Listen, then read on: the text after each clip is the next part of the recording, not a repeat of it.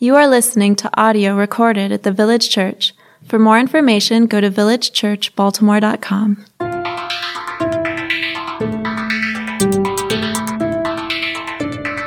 In those days, King Amraphel of Shinar, King Arioch of Elasar, King Chedorlaomer of Elam, and King Tidal of Goim waged war against King Bera of Sodom, King Bersha of Gomorrah, King Shinab of Admah, and King Shemaber of Zobim, as well as the king of Bela, that is Zoar.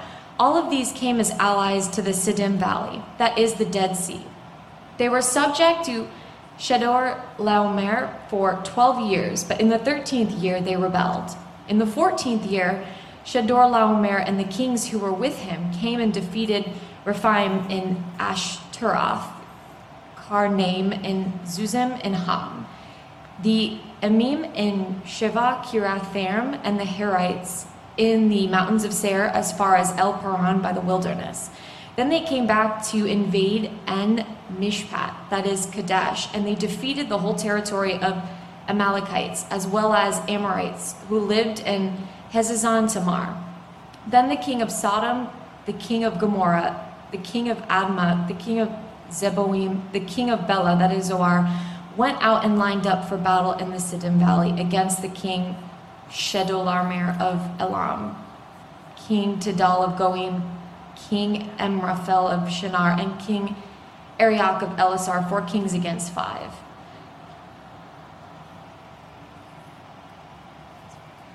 Now the Siddim Valley contained many asphalt pits, as the kings of Sodom and Gomorrah fell. And some fell into the mountains, some fell into them, but the rest fled to the mountains. The 4 kings took all the goods of Sodom and Gomorrah and all their food and went on. They also took Abram's nephew Lot and his possessions, for he was living in Sodom, and they went on. One of the survivors came and told Abram the Hebrew, who lived near the oaks belonging to Mamre the Amorite, the brother of Eshcol and the brother of Aner. They were bounded by a treaty with Abram. When Abram heard that his relative had been taken prisoner, he assembled his 318 trained men born in his household, and they went in pursuit as far as Dan. He and his servants deployed against them by night, defeated them, and pursued them as far as Hobah to the north of Damascus. He brought back all the goods and also his relative Lot and his goods, as well as the women and the other people. After Abram returned from defeating Chedorlaomer and the kings who went with him, the king of Sodom went out to meet him in the Sheva Valley, that is the King's Valley. Melchizedek, the king of Salem, brought out bread and wine. He was a priest to God Most High. He blessed them and said, Abram is blessed by God Most High, creator of heaven and earth, and blessed be God Most High, who has handed over your enemies to you. And Abram gave him 1/10 of everything.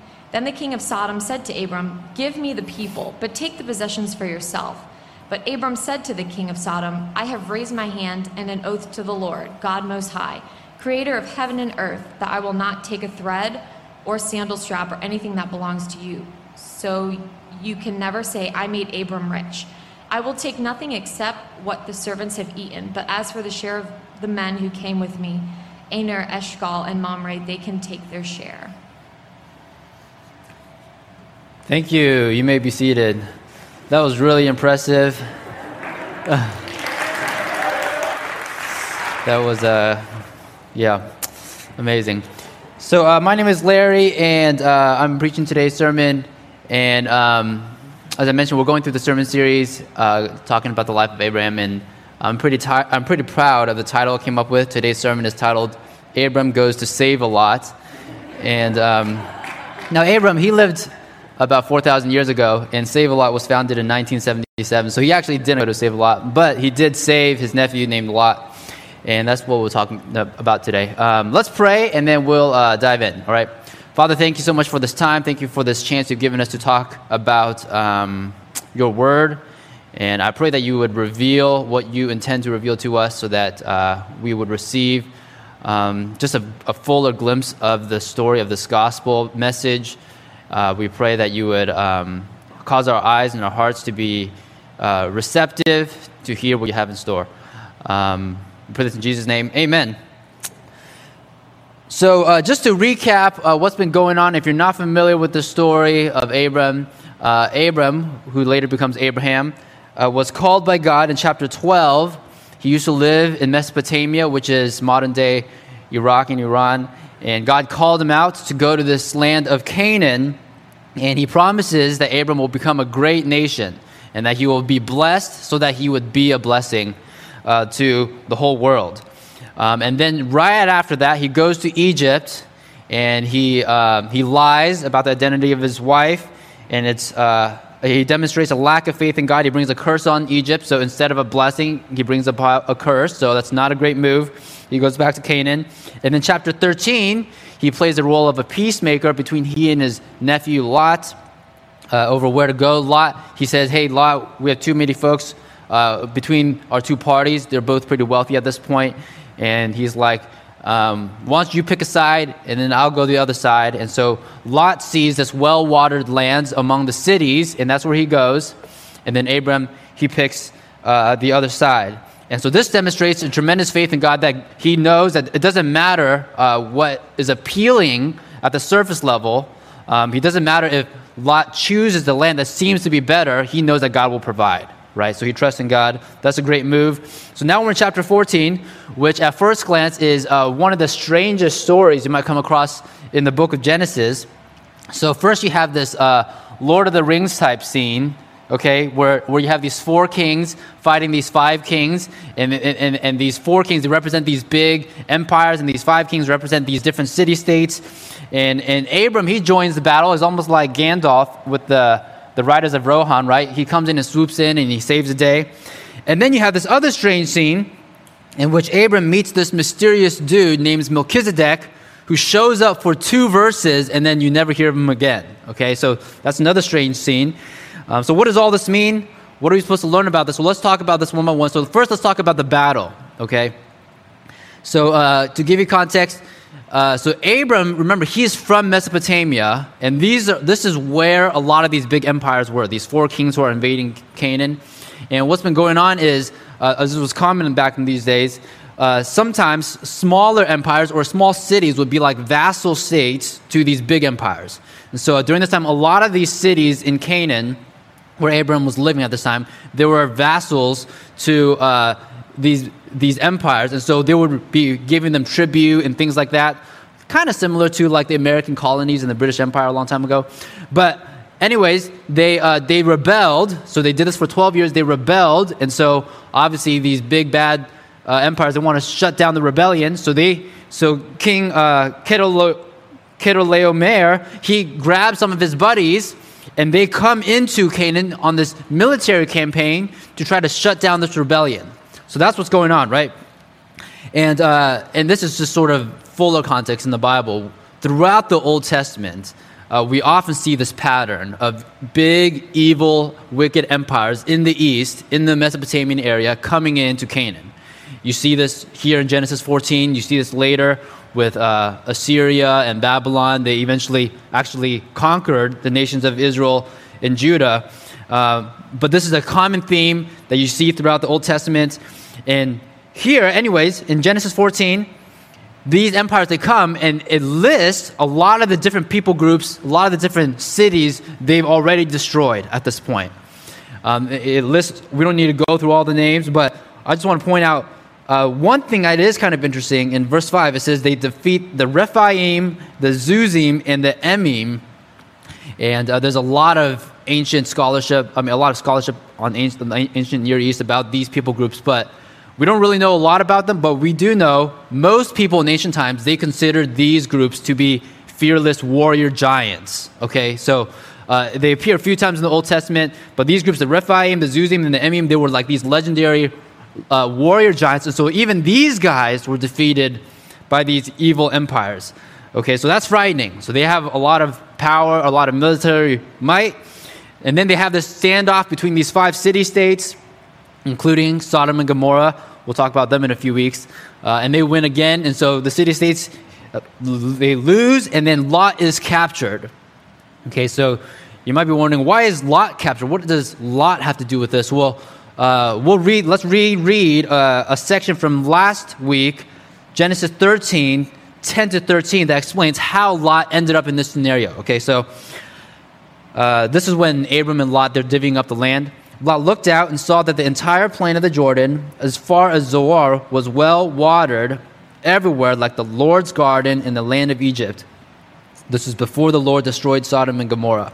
So Lot chose the entire plain of the Jordan for himself. Then Lot journeyed eastward, and they separated from each other. Abram lived in the land of Canaan, but Lot lived in the cities on the plain and set up his tent near Sodom.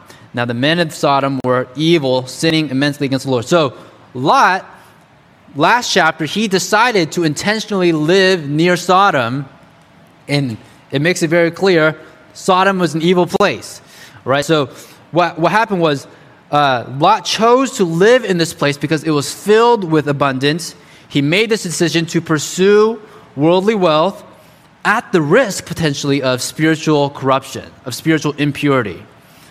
All right, so that decision, even though you could make that with good intentions, that decision came with costly consequences. Lot gets captured along with the rest of the city.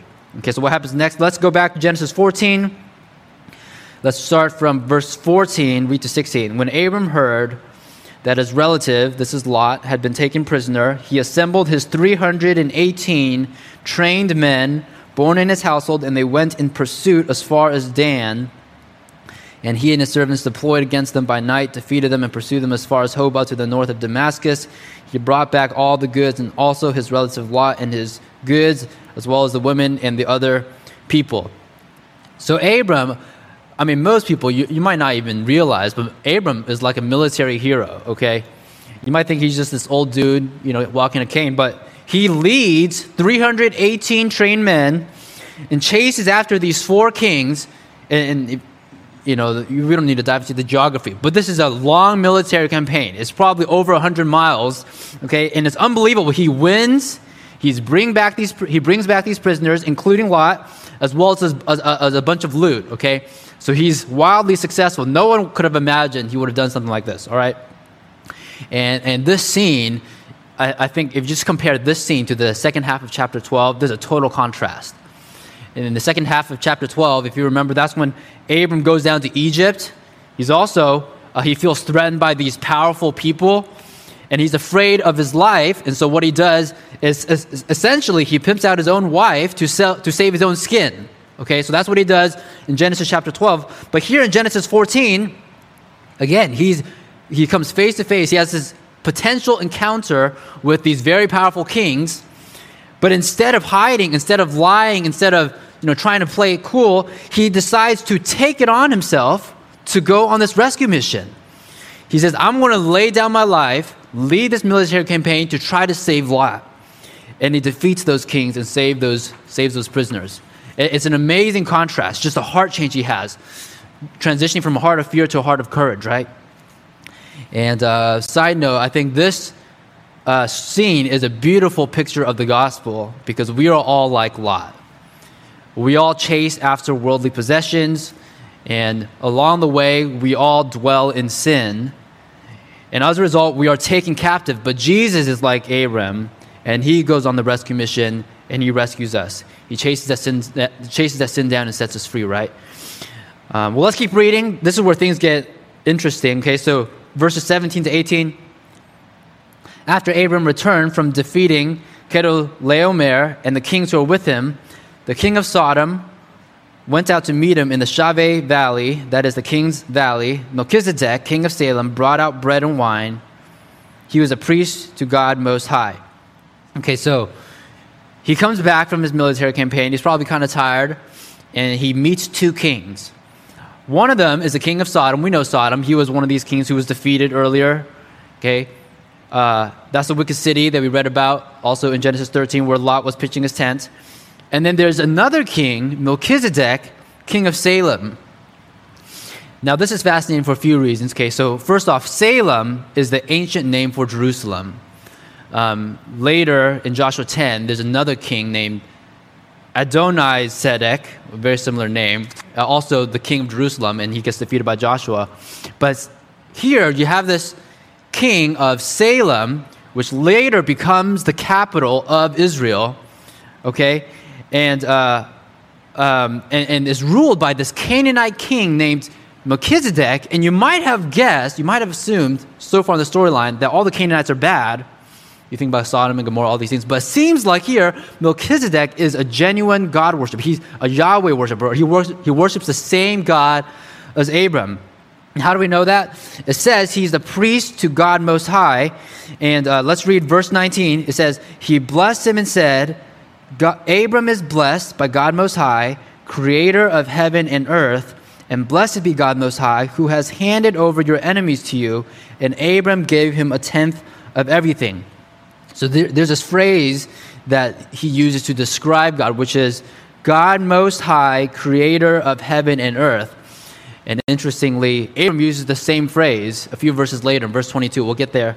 But it shows that Abram and Melchizedek, they worship the same God. That's fascinating because think about this. Remember a few weeks ago we talked about how Abram, he was an idol worshiper. His family, Abram and his family, they were idol worshipers in Mesopotamia. And then Yahweh God, our God, called out to him, right, and said, come out of this place, go to the land of Canaan. I'll send you somewhere. And Abram goes in, and as far as he knows, probably, it's full of wicked people. That's why he's living by himself and not in these cities. But here he comes across King Melchizedek. And it just shows that God has his people everywhere, right?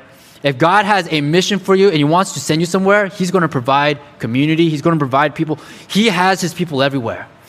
But let's keep going. Let's talk a little bit about this role that Melchizedek has. He's a king and he's a priest. Okay, you don't see too many of these folks in the Bible. Most people in the Bible, in the Old Testament, they're either kings, like Solomon, or they're priests, like Aaron or something. Like, you don't really see people who are both kings and priests. So what does a biblical priest do? Okay, because if you grow up in today's context, if you go to a Catholic church, you might have an idea of what a priest does. But for the most part, if you go to a Protestant church, for example, we don't really have priests. So what does a priest do especially in the Old Testament? Well, a priest in those days served as a mediator between God and humankind. So a priest represents, in a sense, God's presence on earth. Late in the Old Testament, the priest would work in the tabernacle and the temple. So that was the center of God's presence in Israel. And so a priest helps people to worship God, accepts sacrifices and offerings on behalf of God, and blesses people on behalf of God. So a priest was this mediator between God and humanity. And you don't have to be an Israelite to be a priest, as we clearly see, right? Melchizedek, he's a priest. Later in Exodus, there's a guy named Jethro who's a priest. And so you don't have to be an Israelite to be a priest. You just have to be a God worshiper. You have to represent God. And so Melchizedek is functioning like a priest. And in his priestly role, he pronounces a blessing on Abram. And in response, Abram gives Melchizedek 1/10 of everything, an offering to God. Okay? And I think this is the proper response of Abram, and I think this is something that we can just take away. When good things happen in our lives, we recognize that God had something to do with it, and then we give as an act of worship to God. Right? I think that's exactly what Abram does. He realizes he's leading 318 people to defeat these 4 kings. That's not an accident. He's not just a great military general. God must have had something to do with it. God provided that victory. God kept him alive and rescued Lot. And so out of gratitude for what God did, he gave 1/10 of everything that he had. And I think that's just a good reminder to us. A lot of the blessings we have in life, actually all the blessings we have in life, are from God. There isn't a single thing that we've done from the day we were born that wasn't a gift from God. Every good and perfect gift is from God, the Father of lights. And so I think a natural response, if our heads are on correctly, if we understand who we are, who God is we worship. We want to give. And so earlier we talked about giving. So giving isn't just to pay the bills. Giving is just our natural response to, God has given me so much. All I have is God's. And so I want to dedicate a portion of what I have back to God. So that's what Abram does in this context. So now contrast Abram's interaction with Melchizedek with Abram's interaction with the king of Sodom. Okay, so remember there's two kings. There's Melchizedek, the king of Sodom. Okay, so let's read verse 21 to 24. And then the king of Sodom said to Abram, "Give me the people, but take the possessions for yourself." So let's pause here. So remember, Abram just went on this military campaign, and he rescued all these prisoners of war, and he got all this loot. And typically in those days, the motivation for war was to get a bunch of stuff. Like it's kind of like what pirates do, right? You go fight a bunch of people, and you get a bunch of stuff. And people went to war sort of as mercenaries for one another. So the king of Sodom might be assuming, oh, Abram's just like this mercenary. Okay, he went to fight all these things. He wants a bunch of stuff. And so he's like, I'm just going to make a deal. Thanks for rescuing my people. Can I get my people back, the prisoners of war who were captured? But you did a great job fighting, so you can keep all the stuff. Okay, keep the loot that you captured. Originally, they were my loot because they were in my cities, and the king took them away. But you can have the loot as your reward for helping me out, for being my ally. Okay, let's keep reading. Verse 22. But Abram said to the king of Sodom, "I have raised my hand in an oath to the Lord, God Most High, Creator of heaven and earth." Remember, that's that phrase that Melchizedek used. "That I will not take a thread or sandal strap or anything that belongs to you, so you can never say, 'I made Abram rich.' I will take nothing except what the servants have eaten. But as for the share of the men who came with me, Aner, Eshcol, and Mamre, they can take their share." So Abram receives this request from Sodom. He says, "Hey, can I get my people back? You keep all the stuff." And Abram says, "No, you keep everything. Some of my men, if they want to have some of the loot, that's on them. They can get some of the loot. But for me, I'm not going to take anything from you." Why? Because unlike Lot, Abram values spiritual purity over worldly wealth. Unlike Lot, Abram values spiritual purity over worldly wealth. You see that? You remember in Genesis 13, Lot, he saw this worldly wealth in the land of Sodom and Gomorrah. He's like, "I'm going to live over there." And as a result, he was tainted by the evil, and his whole family was taken as prisoners, right? Abram, on the other hand, he saw the wickedness of Sodom, and he did not want to be associated with it. It's kind of like how many political candidates today, when they are raising money for their political campaign, sometimes there may be something on the news like so-and-so donated a lot of money to this political campaign, and they're like, "Oh no, I don't want to be associated with that guy. I'm going to refund this person because this person is a racist, or this person is a crony, capitalist, corrupted, whatever. So whatever this person gives me, I don't want to be associated with that person, so I'm going to give the money back." And I think that's what Abram is doing. He's seeing the king of Sodom. He's a wicked guy. A lot of his wealth he probably generated through wicked means. And he's like, "I don't want anyone to have this impression that this person made me rich, that this person donated or gave money to me. I want to be clean from your wickedness." He sees King Melchizedek, and he recognizes King Melchizedek. He's a devout worshiper of God. And he's like, "I do want to be associated with you. You want to bless me? That's great. I'll gladly receive your blessing, and I want to give to you in return." But he sees the king of Sodom ruling the city of wickedness, and he's like, "I don't want anything from you." Right? And I think this is significant because, earlier we read in Genesis 12 that God wants to make Abram a great nation. And there's been some time that has passed since then, and there's been some developments. But Abram, he's probably thinking, one of these days I'm going to be a great nation, and so I'm just going to look for those opportunities to increase my wealth, look for those opportunities to increase my reputation, because I'm going to be a great nation one day, right? Because in order to be a great nation, you need things, right? You need kids, first of all, which he doesn't have, and that's coming later. But practically, you also need wealth. You need money. And Abram, he could have seen this opportunity from the king of Sodom, where this king is going, "Hey, you can have all of this stuff." And Abram could have thought, if there was ever an opportunity to make a name for myself, this is it. I just defeated these 4 kings. I just saved basically the whole land of Canaan. And these people, they're now indebted to me, and they're offering me all of this stuff. This is my chance. This is my chance to be a great nation. That's what he could have thought. But instead, he says no. He turns the opportunity down because he recognizes that the path to greatness isn't going to come by making deals with the world, but the path to greatness was going to come from God alone. He was going to trust in God's provision alone and not in what the world was going to offer him. Much of Abraham's life comes down to this one question: are you going to get your blessings by dabbling in sin, or are you going to get those blessings by trusting in God? Later, we see this also when he's trying to have kids, this whole wrestling in his mind. Like, am I going to have kids through sin, or am I going to have kids through trusting in God? And here we see the same example. Am I going to accumulate a lot of wealth through sin, through dabbling in sin, or am I going to accumulate a lot of wealth by trusting in God? And I think that's a question that we should all be asking ourselves too. Because here's the thing, we all want blessings. The whole world wants blessings. We might not use that term blessings, but we want, peace. We want stability. We want prosperity. We want love. We want community. We want all those things. And God wants to give us those things as well, but in his own way and in his own timing. And the lesson of Abraham is this: trust in God. Trust that God will provide. Trust that you don't have to obtain these things that you want through your own sinful means or through worldly means, but you can trust that God will provide.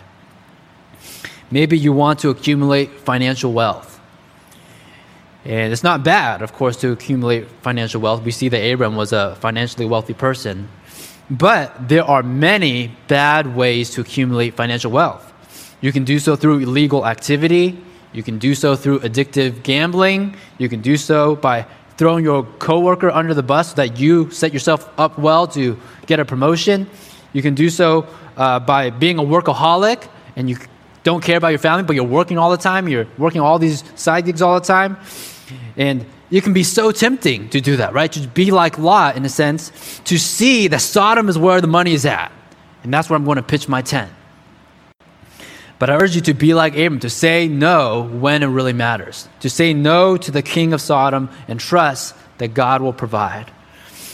Maybe you want to, let's say, find a husband or wife. And again, that's not a bad thing. It's a great thing to find a husband or wife. But let me tell you, there are many bad ways, sinful ways to try to find a husband or wife. You can do so by settling for someone who would be horrible for you. You can do so by going on dates and pretending to be someone you're not. You can do so by emotionally manipulating someone to commit to you before they're ready to. And I'm not saying you should be passive in your search for a husband or wife. Obviously, take initiative, go on dates, and use dating apps if you need to use dating apps, things like that. But at the same time, understand that God has his plan, God has his timing, and just trust that God will provide, right? In the missionary Hudson Taylor, he said this, and I love this quote: God's work done in God's way will never lack God's supply. God's work done in God's way will never lack God's supply. There's a lot of things that we want in life. And sometimes, it's hard to be in that weight. When there's something we really want, it's something we feel like we deserve, it's something that we even feel like God has promised us, but it's just not there. And sometimes in those moments, we may be tempted when we see the temptations around us, the opportunities around us, to say, you know what, I'll just settle for less. I'll settle for what the world is offering me. That's good enough. But during those times, I just urge you to wait, because God has something better in mind. God's plan is always the best plan. Sometimes it takes us down difficult paths. Sometimes it stretches our faith to the limit. Sometimes we wind up in places that don't seem to make sense on the surface. Like Abram, living in this land surrounded by wicked people without an offspring, holding on to this promise that he will be a great nation. But God's plan is always the best plan, and it's worth the wait. Take God's promise to Abraham, for example. So God promised that he would be a great nation, that he would be blessed, that he'd be a blessing to the whole world. This ultimately didn't even happen in his lifetime. And it happened also in a way that he never would have imagined. This happened sort of in a spiritual sense, that Abram, he didn't just become the father of a physical kingdom, of a people group, but he became the spiritual father of the church, of all people who would trust in Jesus, who later became the source of blessing to the whole world. Let's read Galatians 3:7-9. You know then that those who have faith, these are Abraham's sons. Now the scripture saw in advance that God would justify the Gentiles by faith and proclaim the gospel ahead of time to Abraham, saying, all the nations will be blessed through you. Consequently, those who have faith are blessed with Abraham who had faith. Do you see what this is saying? He's saying, this promise made to Abraham in Genesis 12, that all nations will be blessed through you, that was ultimately fulfilled not through the physical kingdom of Israel in the Old Testament, but through the multicultural kingdom of God established by Jesus. God's plan all along was to proclaim the gospel to all nations, not just so that some people would experience some physical health, physical wealth, physical safety in an isolated land called Canaan, but so that all people would be restored in this kingdom of God, so that all people would receive the blessing of God through Jesus. And this is the ultimate blessing that we need to walk with God like Adam and Eve did in the garden, to have this beautiful restored relationship with Him, to delight in Him and enjoy peace and joy. That was the blessing that God was talking about, that He was going to commission to the whole world. And that was accomplished through the gospel of faith, first delivered to Abraham and now to us. And we are recipients of that blessing if we are in the church. Just like Abraham, we obtain this blessing not by making deals with the world, but by trusting that God has provided for us through Jesus.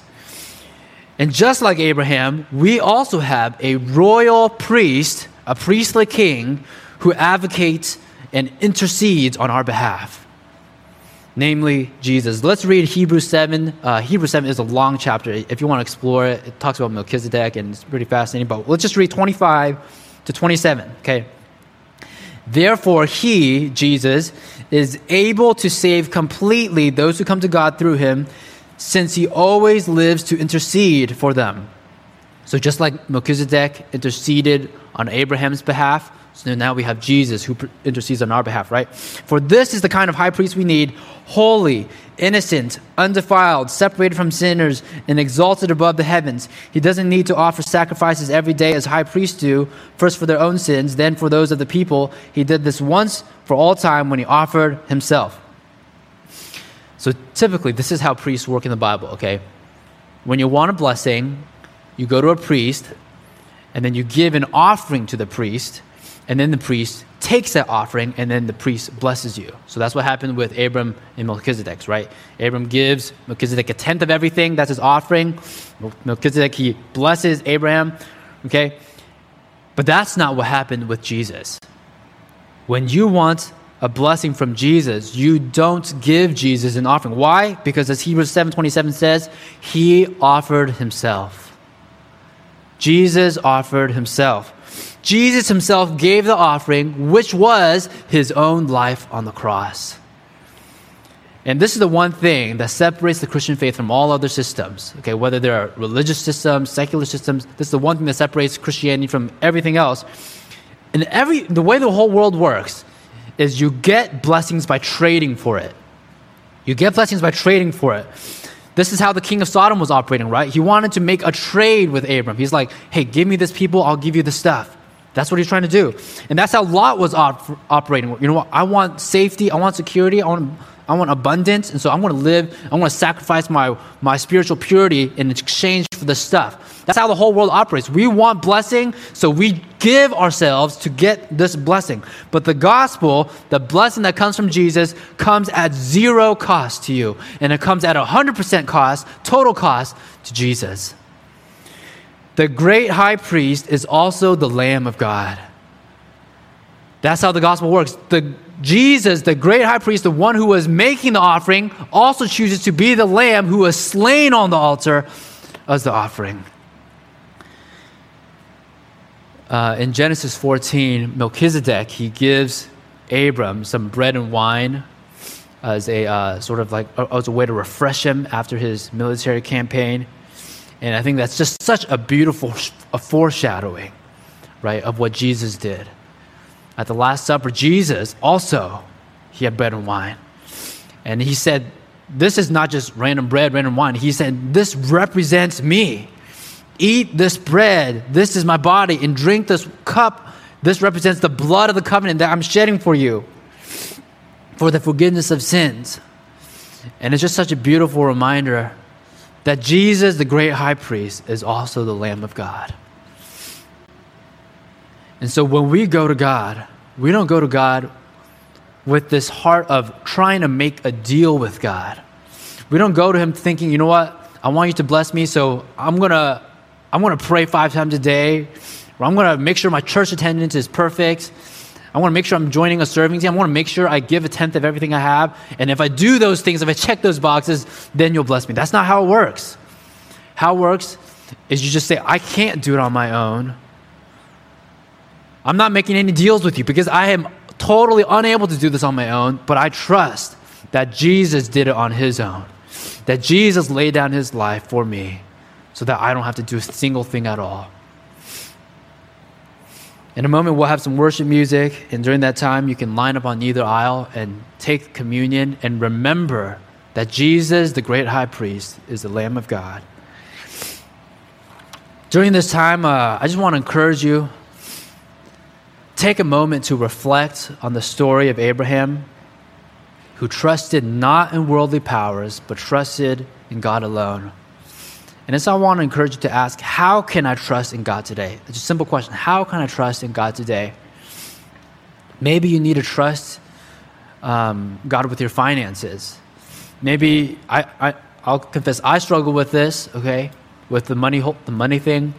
Maybe you got to confess I need to trust in God with my finances. There are so many ways to make a quick buck, so many ways to accumulate wealth in a way that is morally hazy. But I just want to say, you know what? God will provide, and I need to trust you with my finances, God.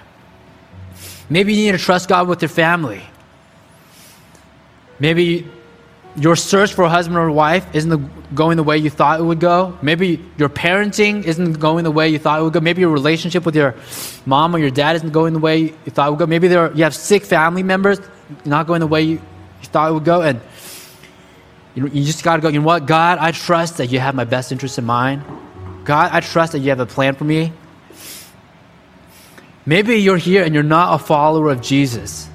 And maybe the thing for you is you need to trust God for your spiritual salvation. You're like Lot, captive to sin. You've been making deals with the world your whole life, thinking if you just trade this for that, that's how you get your blessings.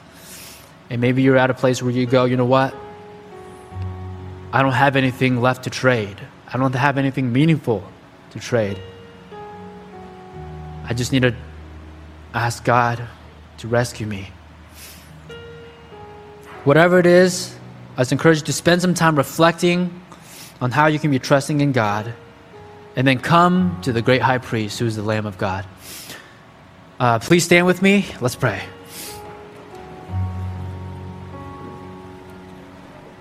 Father God, we thank you so much for this message of Jesus and how Jesus operates in a way that is totally unlike anything else in this world, so that it's so mind-blowing, so hard to grasp because it's so unnatural.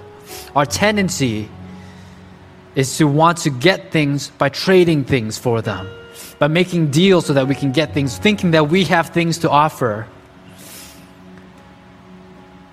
But Jesus, but God, when it comes to the most important things in life, our relationship with you, our ultimate security, our ultimate identity, our ultimate mission, all these things, God, we recognize we don't have anything to offer. There's nothing in us that we can use to purchase these things. And so we thank you so much for Jesus, who purchased all of these things, every spiritual blessing in heaven on our behalf through his blood. By offering his life to us, he purchased for us an eternal inheritance so that we have the opportunity to be a part of this great nation this kingdom of God that you promised to Abraham. We are citizens of heaven. We are adopted as your children. We are your ambassadors. We are co-rulers and co-heirs of the kingdom, all because of what Jesus did. So God, I just pray that you help us to trust in him, not just with our spiritual salvation, but with our whole lives.